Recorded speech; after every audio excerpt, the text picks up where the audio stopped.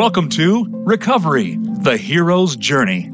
Your host is Dr. Patricia Halligan. If addiction or prescription drug dependence affects you, directly or indirectly, whether it's you, a family member, or a close friend, stay tuned over the next hour as we explore substance use disorders, process addictions, and prescription drug dependence. We'll be discussing the painful reality behind these disorders and what can be done to help.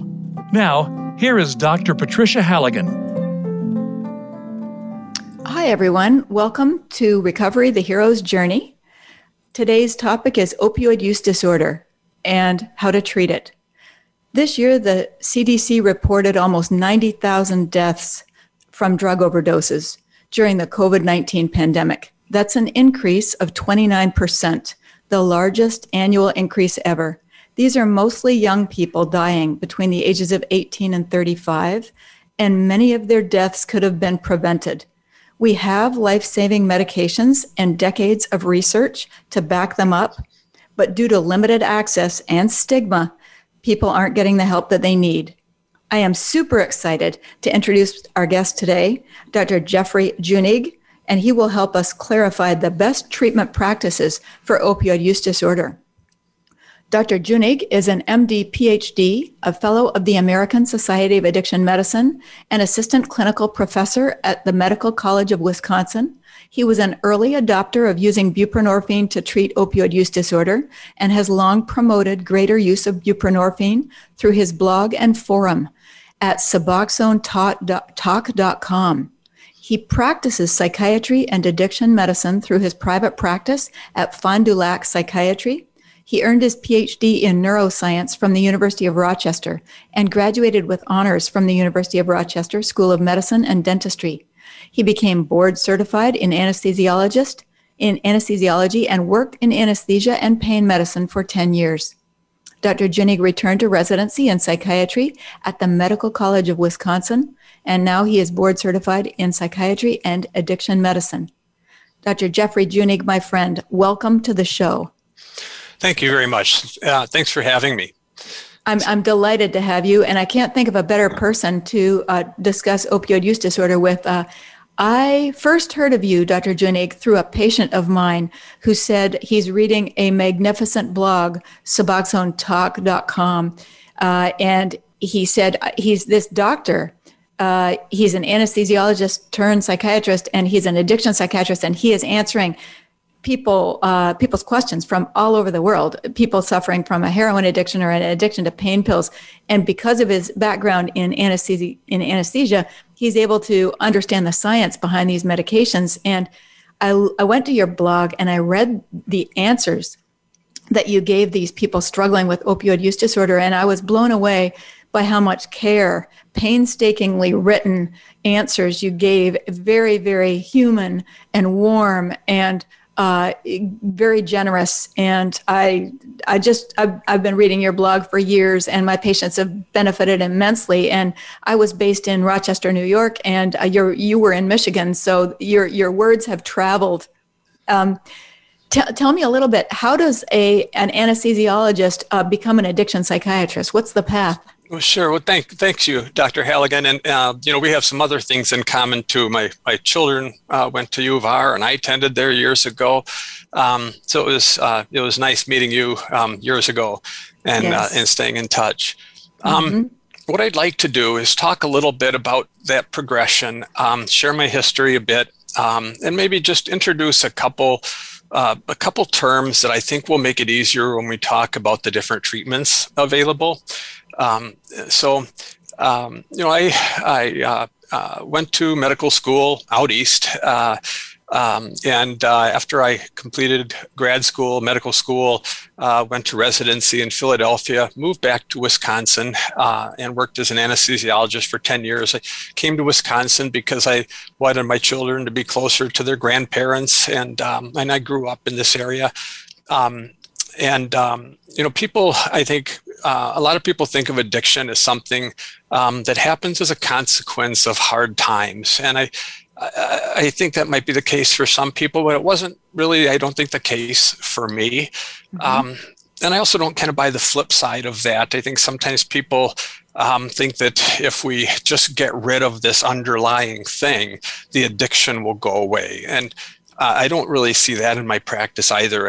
I see addiction more as a primary condition that's all its own. In my case, things were going pretty well. I enjoyed my job. I have a wonderful wife, great kids, and I was chief of our department of anesthesia.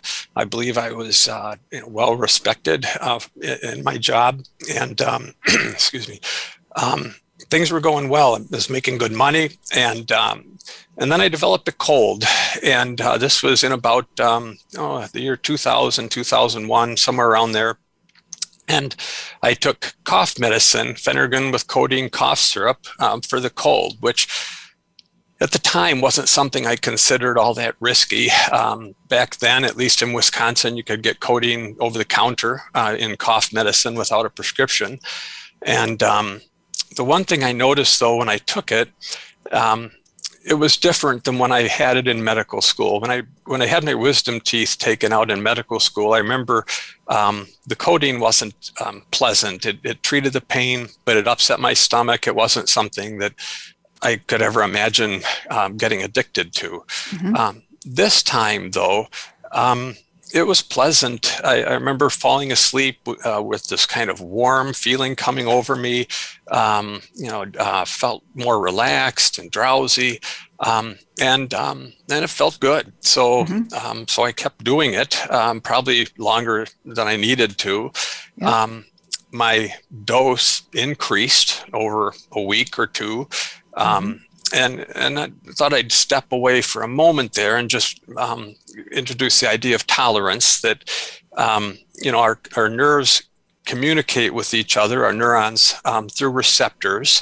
And one nerve will release a chemical that acts at another nerve through a receptor, kind of like a key entering a lock and turning it. And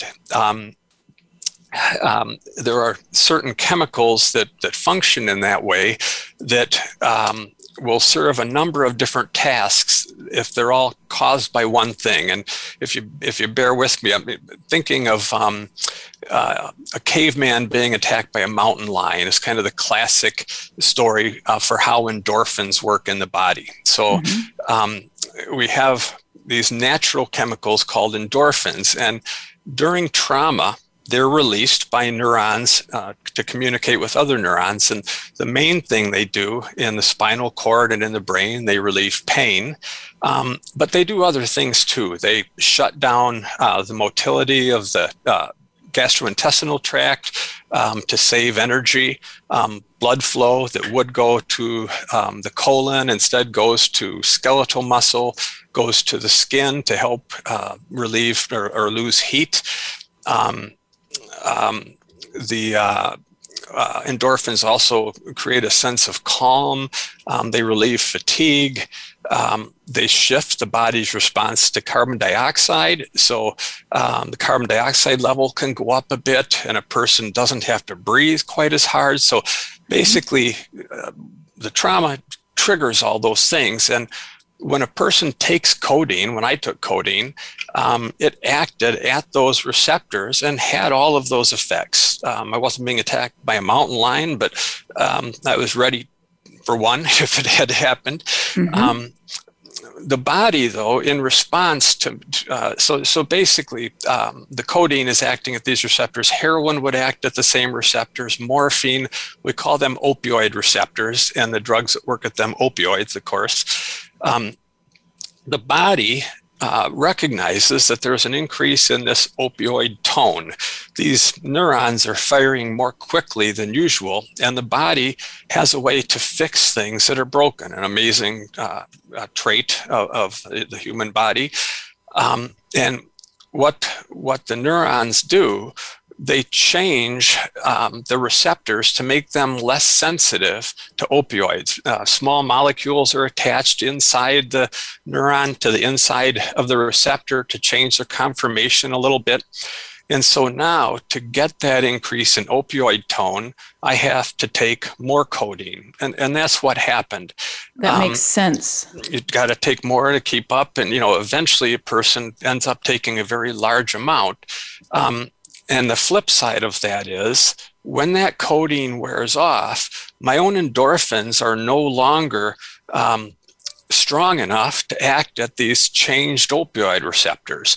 So when the codeine wears off, the opioid tone in my body goes to zero. And all of the things that opioids caused are now reversed. And we call that withdrawal. So gastrointestinal activity goes up, there's nausea, there's diarrhea, mood goes down, a person becomes very depressed, their temperature regulation is off, and they hurt all over because the basic tone that normally helps reduce just the background pain is gone. And because of withdrawal, the person or I had a feeling that I had to do something, which was to take more opioid and to treat that withdrawal. And what I'm describing here is chemical dependency, not addiction. But it's the first start of the process. And I find myself going back and wondering, why didn't I just stop? And I'm not sure why that is.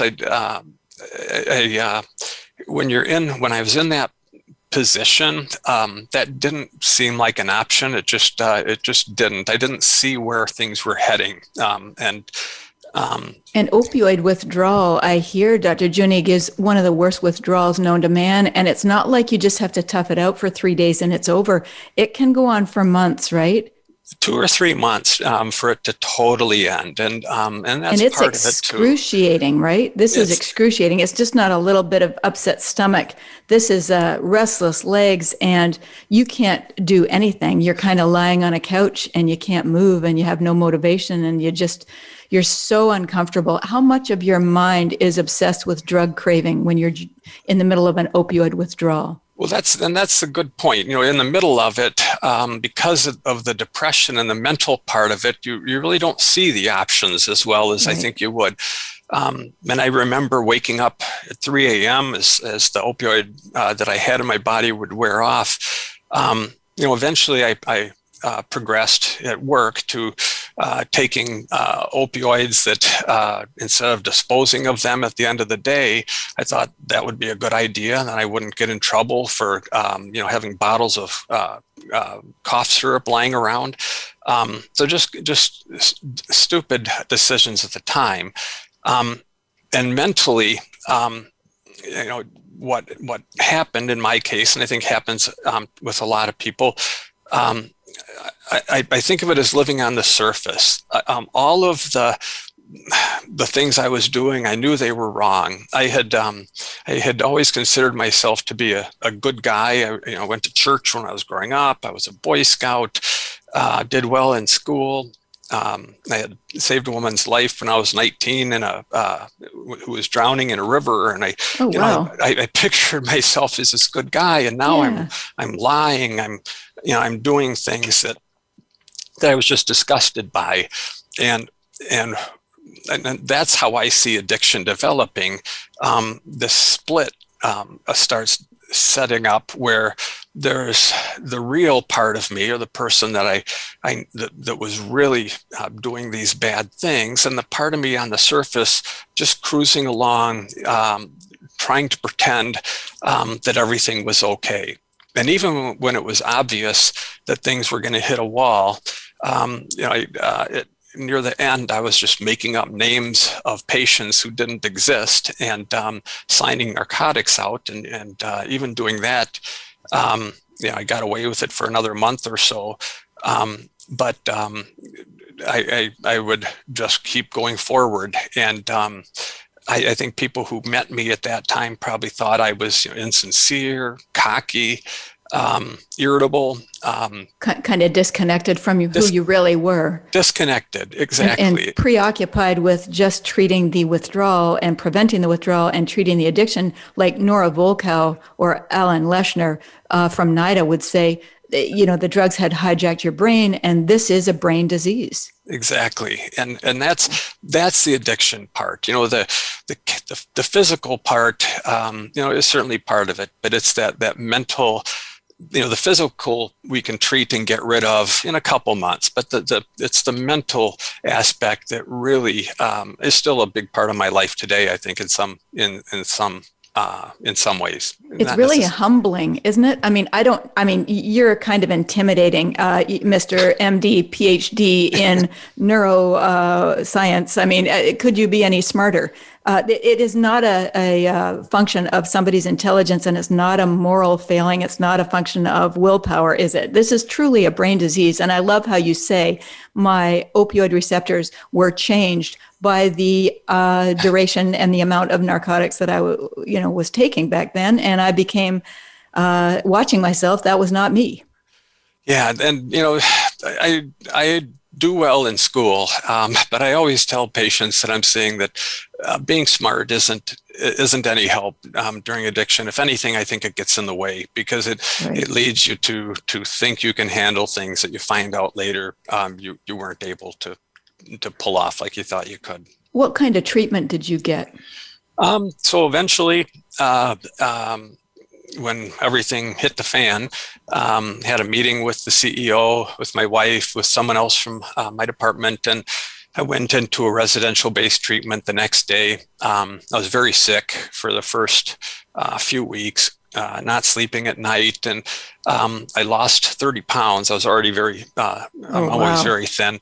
But appetite, I learned a lot during that time, and one thing I learned is it's very unpleasant to try to eat when you have no appetite. But I would just try to get food in me. But I was there for about 3.5 months.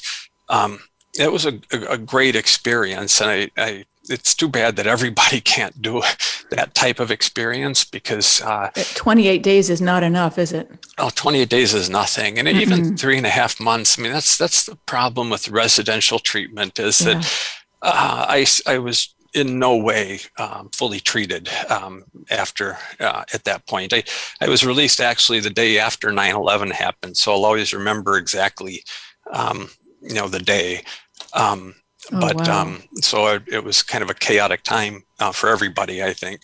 But yeah, and then I did some odd jobs in medicine. Actually, I worked with the first people hired for the Transportation Security Administration, doing physicals on those people. I'd go into to a hotel where they were bringing them all through and do physicals.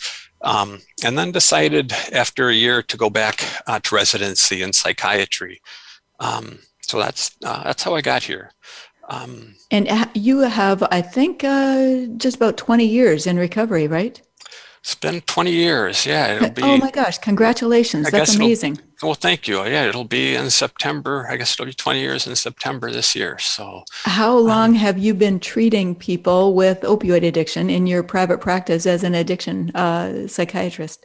When I first got out of psychiatry and applied for jobs in this local area, and I really wanted to stay around. I didn't really, there's a thought of moving and kind of running away from my history, but I didn't really want to do that. My kids were in school too. But I felt this pressure that I should be an addiction doctor. And I at the time I resented it. I wanted to be a psychiatrist, and I felt like I was kind of being pigeonholed to some extent. So I worked in the prison system for a few years, but at the same time, I did start a private practice, and I started using buprenorphine, and I was just amazed at that medication. I would compare it to back when I did labor epidurals, and how one of the fun things about being an anesthesiologist is that the things you do really work. They always work, and they work right away. You walk in a room where someone is really suffering in pain, you put this epidural in, and you're the hero in 30 minutes. And buprenorphine, it's not quite that fast, but compared to other illnesses in psychiatry, it was just amazing to me how well that medication worked for people. And I had patients coming back and thanking me and saying things that doctors just love to hear. Gosh, you changed my life. I can't thank you enough. I feel like myself again, and Exactly. There's no monkey on my back anymore, and the cravings are gone, and the withdrawal's gone, right? And sometimes within 24 hours, right? Yeah, absolutely. And they look better, when you first, how it is when you first see people, and some people look like they're near death practically. And, because they're often in withdrawal when they come in, and sometimes even in the course of the afternoon, I used to do all the inductions here in the office. And so just in several hours, seeing people when their withdrawal was relieved was very gratifying. I remember people telling me it was like having a full-time job, having a drug addiction. And it consumed, 90 to 95% of their thoughts, right? Where am I going to get it? When am I going to use it? How do I prevent withdrawal, right? How do I leave work? If I'm on a family vacation and I run out, I'm leaving Disney World, I'm going downtown Orlando looking for drugs, and it's all consuming, and all of a sudden they're freed up. Most of my patients are surprised that they feel that good in that short a time, right? Do Absolutely. You find the same thing? Sure. I think, some people assume that there must be some scam element to it or something, that it's over, the benefit is overstated or something. But yeah, I totally agree with you that, during the using days, it's just about scrambling constantly, just a constant scramble. And while you're doing that, you're also trying to maintain all the rest of your life, which of course is second to the primary thing, which is avoid getting sick. Because if you don't do that, everything falls apart. You can't function. You can't walk. So this was the hook for you, huh? Prescribing buprenorphine and watching this medication change people's lives, and that's why you stayed with addiction psychiatry. Absolutely. I mean, addiction, treating addiction to any substance is gratifying in its own way. But I think some addictions like alcoholism, what I can do as an outpatient doc is relatively limited. I think that's something that really benefits more from a residential stay.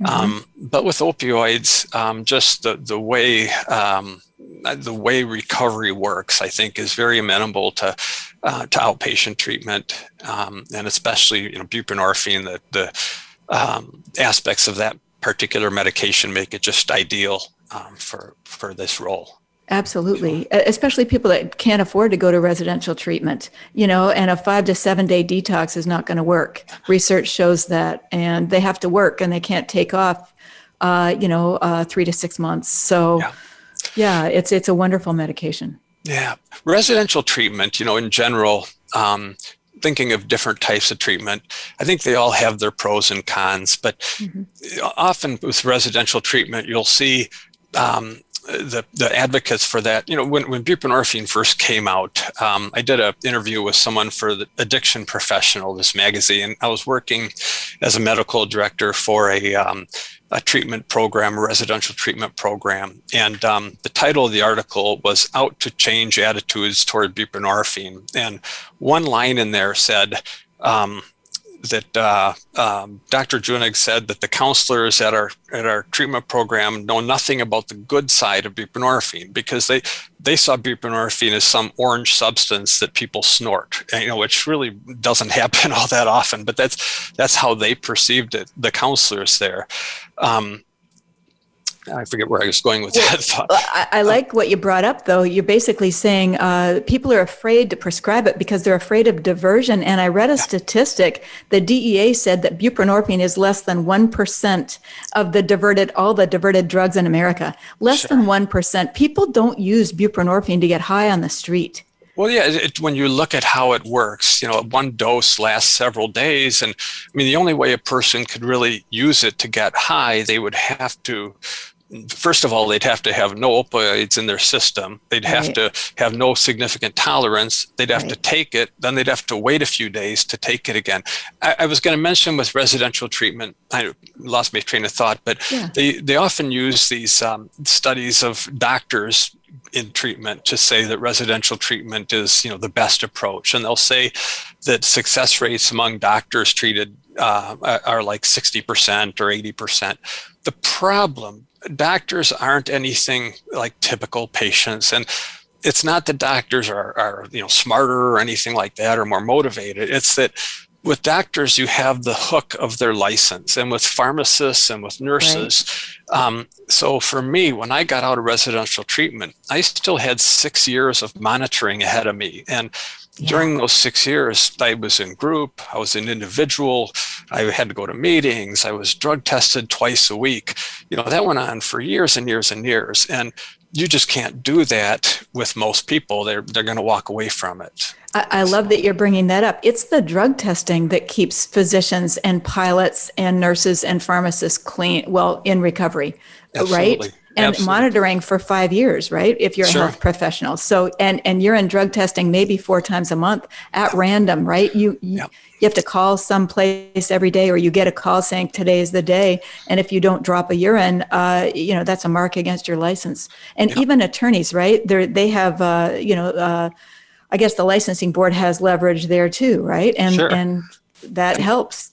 That makes a big difference. That was the one thing. I mean, I didn't want to lose my family, obviously, but I'd worked so hard to get my license, and I really feared if I lose that, then I'm really starting over. So it certainly, it wasn't the only thing, but it was certainly a big part of my motivation.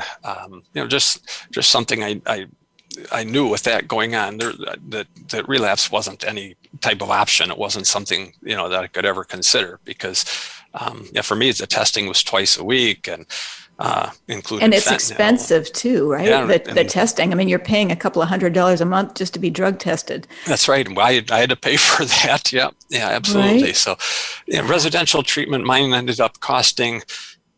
Residential isn't covered by a lot of insurance. They consider it not inpatient. And so back then, 20 years ago, my 3 months cost me over $60,000. And I used to have a little cottage on a lake in Wisconsin, and that went to pay for my treatment, essentially. You're right. And nowadays, to go to, I'm thinking of treatment centers that I refer people to, you're looking at, $30,000 to $35,000 to $40,000 for the month. Now, we're going to have to take a short break, but you're listening to the Recovery, the Hero's Journey, and our guest today is Dr. Jeffrey Junig, and we've just listened to his story and his thoughts on buprenorphine. When we return, I'm going to ask Dr. Junig to outline the medications used, best practices for opioid use disorder, and we'll also talk a little bit about stigma and shame and increasing access to buprenorphine. So we'll be right back. Thank you.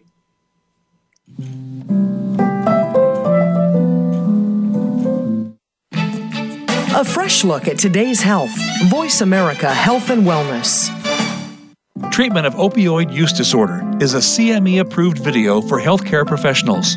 This comprehensive video covers how to talk to patients about 3 FDA-approved treatment options, the research behind each medication, and how to help patients choose the right medication for them. You'll learn everything you ever wanted to know about these treatment options to be able to treat patients in your office with ease. This video simplifies the prescribing of buprenorphine and includes buprenorphine home induction instructions for patients and pamphlets for patients and their families. Visit drpatriciahalligan.com for more information. Benzodiazepines, the epidemic we aren't talking about, is a CME-approved video for healthcare professionals. This very comprehensive video describes the dangers of taking benzodiazepines and Z-drugs long-term and teaches how to deprescribe them safely and effectively. We outline how to talk to your patients before, during, and after a long, slow Valium taper, how to build your patient a village of support, and offer a deprescribing toolkit. Find out more about this package and what it includes. Visit drpatriciahalligan.com. Helping you make informed decisions for your life. This is Voice America Health and Wellness.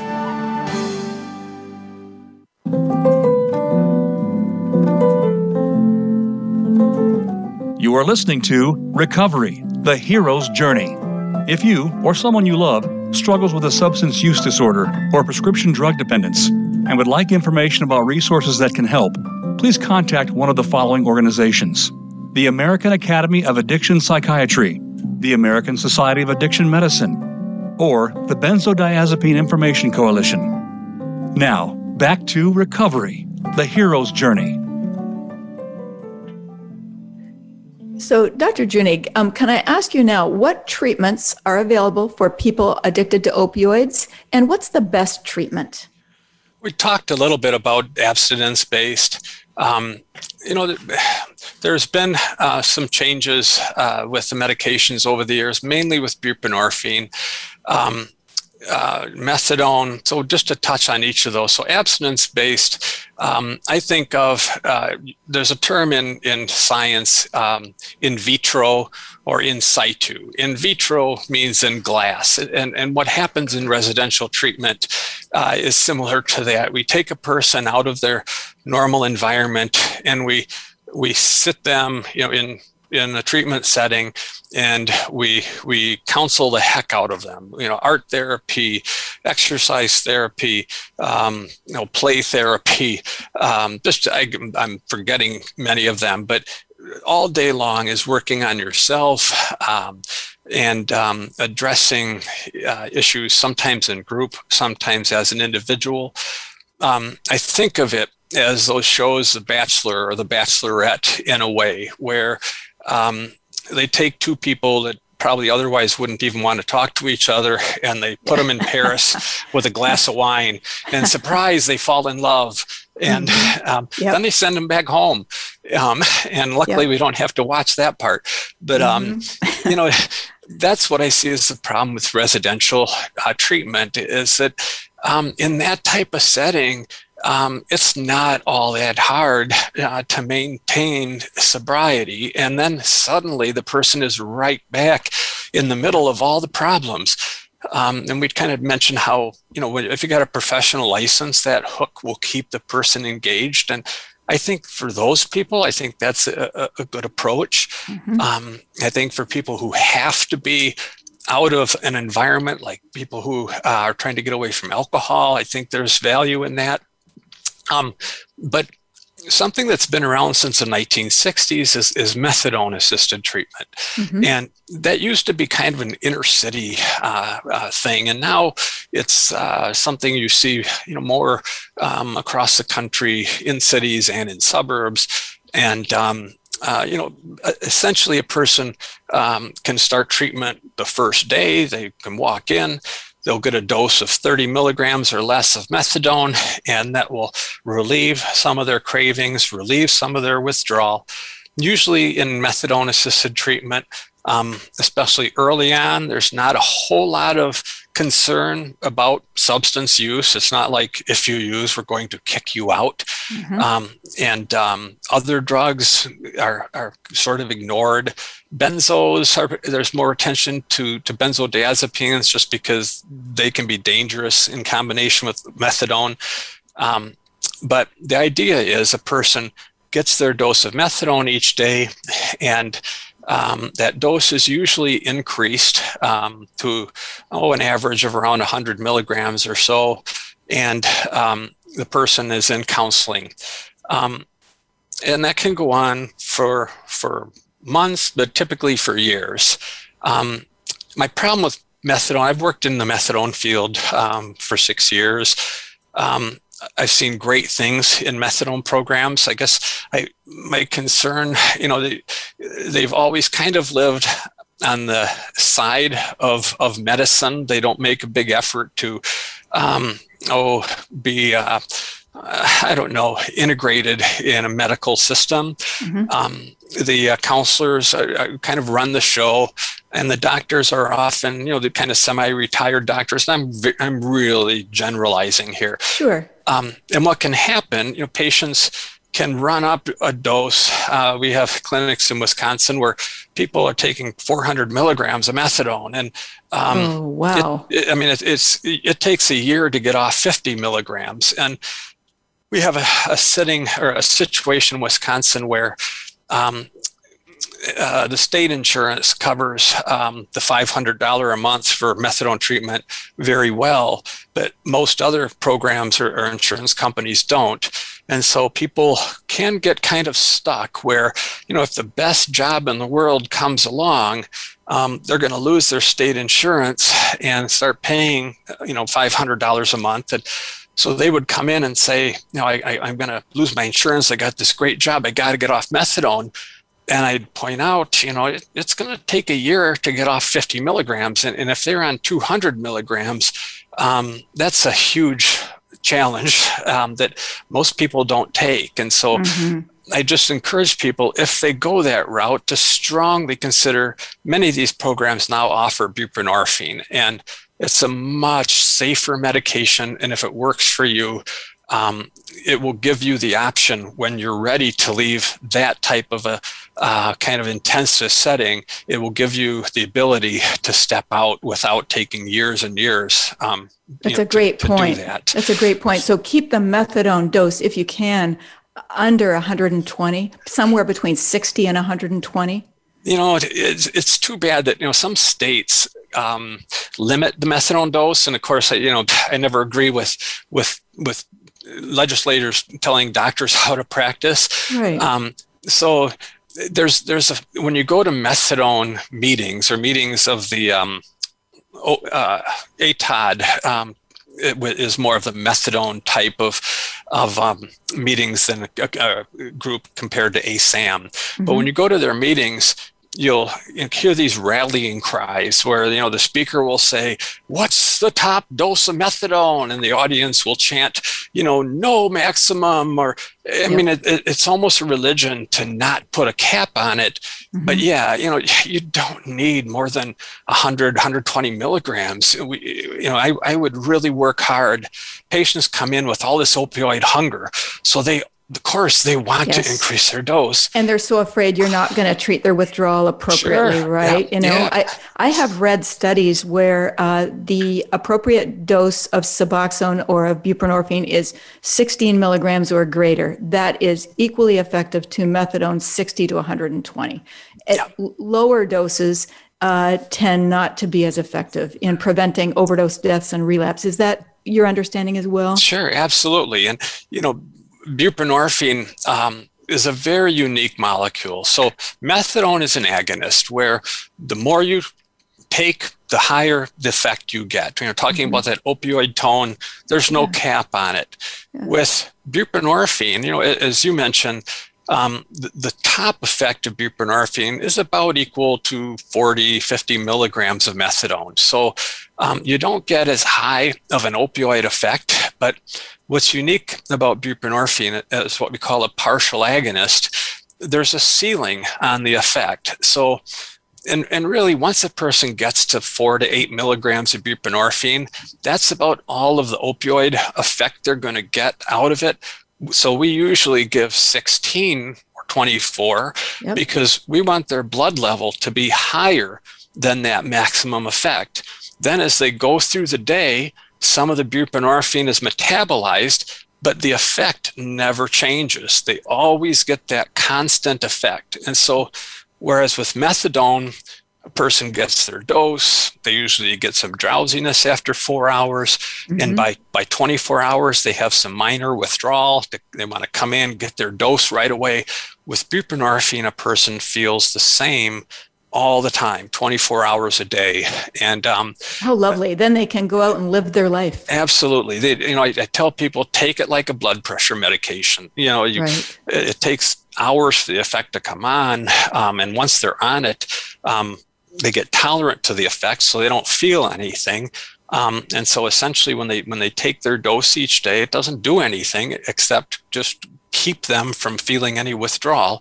But it binds to the receptor so tightly that it's very difficult for a person to overdose or even to feel another opioid once they're on that 16 to 24 milligram a day dose of buprenorphine. And so if I know that I'm not going to get high, as long as I'm taking my 16 milligrams of buprenorphine a day, the door is shut.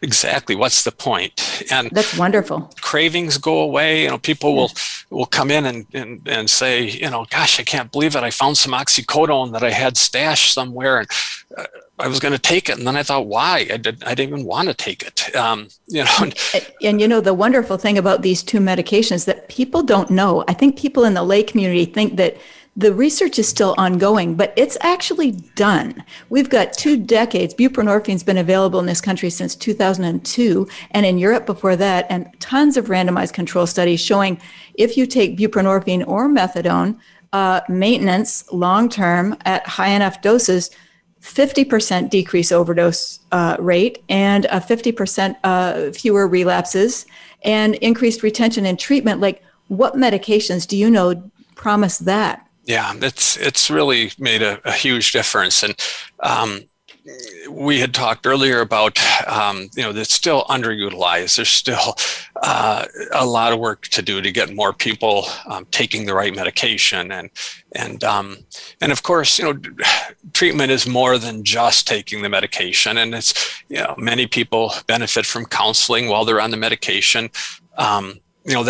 That split that happens during active addiction takes a long time to heal. Just takes a long time to get the person to feel like they're whole again. And getting back to the kind of in vitro versus in situ, the in situ nature of buprenorphine treatment, a person is out there interacting with the world, and then they can come back and they can talk either to the doctor or their counselor and say, this is what happened, this is how I reacted, this is how I felt, and you can hopefully provide some insight into why they felt that way and how maybe they could have handled something different. And it's a slow process of getting back to who they used to be. Now, can you say something about the stigma associated with buprenorphine and methadone and the struggles that you've witnessed your patients have had over the last decade trying to access these life-saving medications? What's the stigma? Yeah, it's too bad. I wonder, it can't be this simple, but I think initially part of it was from the abstinence-based community.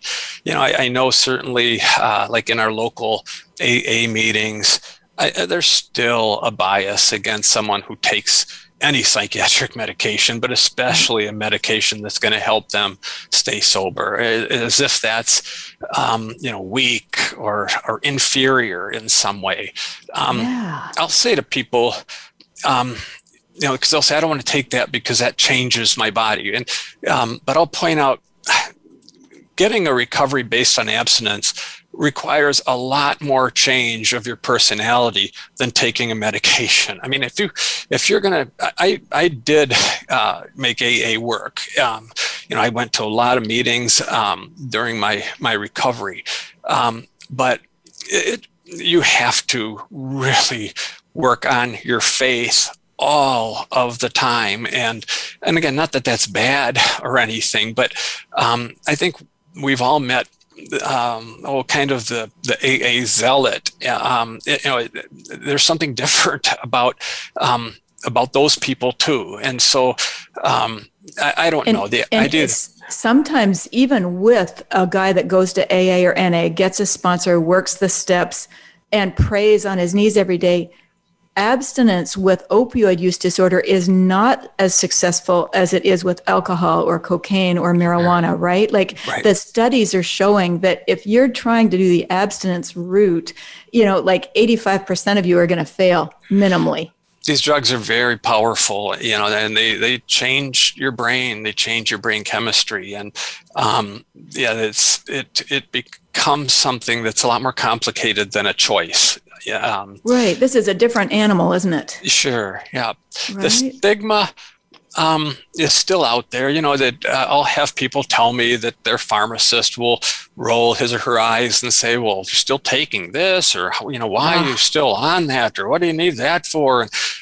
Just, subtle things like that. And I'll assure them, gosh, you're doing the right thing. And it's funny how if a person, you think about the effort we put into lowering cholesterol to reduce the theoretical risk of a heart attack, but yet taking this medication to prevent the risk of relapse and overdose is frowned on. And it just, there's a real inconsistency with those. And it boggles the mind because there's fentanyl out there and the fentanyl is driving the overdose rate, right? Sure. And every time you use, it's Russian roulette. You might die. Why not take a medication that has a 50% success rate at preventing your overdose death? Absolutely. Yeah, we back when I worked at the methadone program, where again people would often come up don't like the word dirty, but come up with other drugs in their system, and we would have people who said that they used heroin.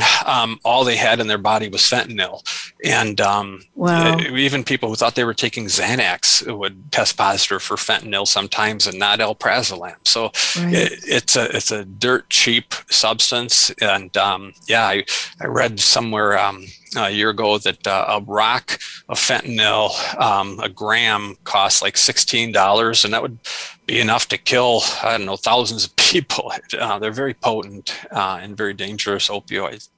So the Vivitrol shot, I took a look at some studies with Vivitrol, and the XBOT study basically says it's really hard to induce to get somebody clean or in recovery with no drugs in their system, no heroin, no pain pills for 10 days. You need 10 days free of opioids before you can even give them the extended release naltrexone or the Vivitrol shot. And that's where it's very, very difficult to do, right? To keep somebody 10 days without any opioid in their system, right? People can't last until they get the Vivitrol shot. Absolutely. There's an old joke that I'm to paraphrase, I could hear a person saying, if I could go 10 days, I wouldn't need the Vivitrol.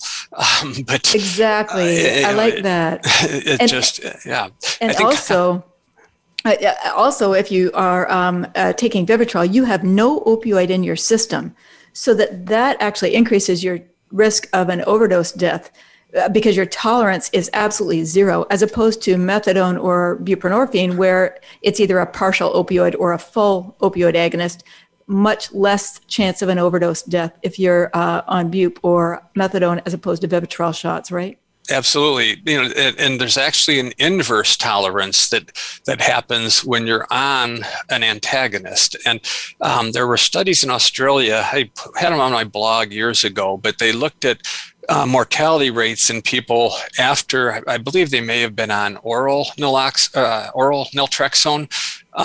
But at any rate, they compared their mortality to people on coming out of methadone programs, and they had like a 12-fold higher incidence of death by overdose. And again, I'm not going to remember the details, but the point is, as you said, that tolerance is protective. When a person has a tolerance, that's why the risk for death by overdose is so much higher when people get released from jail or when they get released from treatment. Because when their tolerance comes down, they have no protection from the effects of opioids anymore.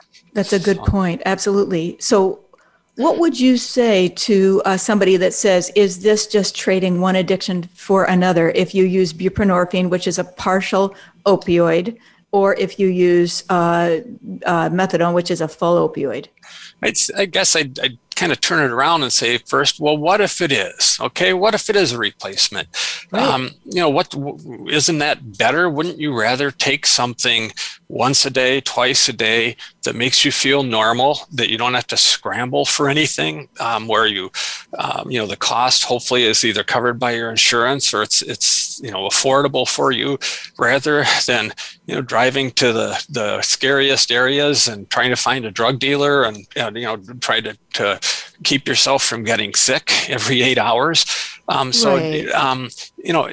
a pretty good replacement if it is. But I would say, we're in the business of treating disease, and this is a brain disease, and this really is the best treatment that we have for it. And to be honest, it's hard to imagine anything much better. Some people will say, well, if I'm on Suboxone, then if I stop it all of a sudden, I'm going to get sick. And if you stop buprenorphine, which is the generic name, in a couple days, you are going to start having withdrawal, not near as severe as coming off heroin or fentanyl. Right. But you have to taper slowly to get off it. But at the same time, that keeps people taking it. They aren't going to just stop it on a whim and forget that they are at risk for something. So, there's a flip side. There is. And people don't get high. The opioid tolerant people, that's people who have been taking pain pills daily for years, or people using heroin, they don't get high on buprenorphine or methadone. They just feel normal. Yeah. Absolutely. And addiction, my definition of addiction is, the world's definition of addiction is I have consequences, like negative consequences, right? So sure. If I take buprenorphine, I can show up for my kids. I can show up for work. I have friends. I don't get arrested. I don't crash my car. I don't go have emergency room visits because of accidents while I'm impaired. That sounds like I'm functioning at a high level. That doesn't sound like it even meets the definition of addiction, right? Sure. Yeah. I mean, there's a chemical dependence, just as there is if a person is on Effexor or on clonidine for blood pressure. Right. There is a physical, a need to taper, which occurs with many medications. But it's not something that compels a person to take it like an addictive substance does. How are we going to get more buprenorphine prescribers in America? Because the last I heard, and this was 2020, less than 7% of physicians were actually licensed to prescribe it. Well, as you know, there have been some changes. I think the biggest the biggest value comes from the efforts of these agencies like ASAM to increase people that have the ability to prescribe it, because it does require a certain waiver, which the pathway involves 8 hours of education and a registration as part of your DEA license, your ability to prescribe controlled substances. So there's a couple hassles involved, not major, but there's been a real effort to get people prescribing. There are some models around the country where people are setting up systems where people, in fact, I read in Wisconsin in the Wall Street Journal a few months ago about Aurora Healthcare, one of our big health networks, a doc there trying to set up a system. I think individual doctors are reluctant to open up their practice to patients with addictions, either because they don't feel like they know enough, or they're worried that people are going to bring their problems into their clinic. I think you're right. I think they have this preconceived notion of what it's like to treat people with addictions. But the truth is, most of these folks have used Suboxone or buprenorphine on the street. They'll come into my office and say, yep, it'll take me 14 hours before I'm in moderate withdrawal. Then I'll start the Suboxone. I like the strips, not the tablets. And my dose is 20 milligrams a day. I'm like, gotcha. Thank you. Isn't that funny? Yeah. And the only thing is they're paying $30 a strip for it out there. And, then they finally do the math and they realize, gosh, I could see a doctor and I could get it prescribed and I don't pay for it. So, it is, I heard the weirdest thing the other day. A person had gone in for treatment to someone who prescribed Suboxone, and but he tested positive for buprenorphine, so they wouldn't give it to him until he tested negative for all substances. Oh my God, that's crazy. I would think, well, you don't save me the trouble of doing an induction, and you're all set to go. But I tell you, we're going to have to come to a close. But it's enraging to watch these young people die, isn't it? When we have life-saving medications that are available and they're research supported, I think we need to lose the stigma, don't we? We do. And the numbers of deaths keep going up. I thought they peaked at 70,000, 80,000, Right. 90,000 in the last year. And this is truly a national, or a global emergency. And a medical disaster if we go back to look at the pain pill prescribing that was over-prescribing, in the 90s, and then the big pharma's input, and then they get the pain pills off the street without expanding treatment for addiction, and people go, of course, to heroin. This is needless. It's a needless iatrogenic problem. Now, Dr. Junig, I can't thank you enough. I'm so happy to have you here on the show, but I'm also really happy that you were born.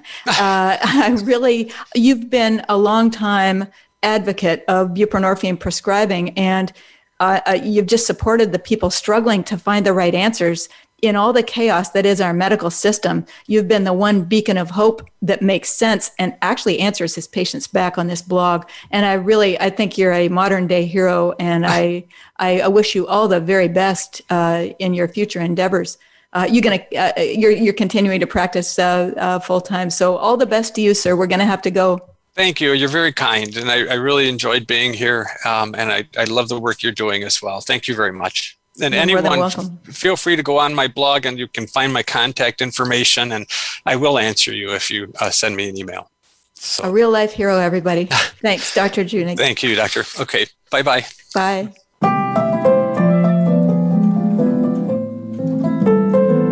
Thank you for joining us this week. Recovery, the Hero's Journey, is broadcast every Tuesday at 12 noon Pacific Time and 3 p.m. Eastern Time on the Voice America Health and Wellness channel. As you wait for our next program, remember, you are definitely not alone.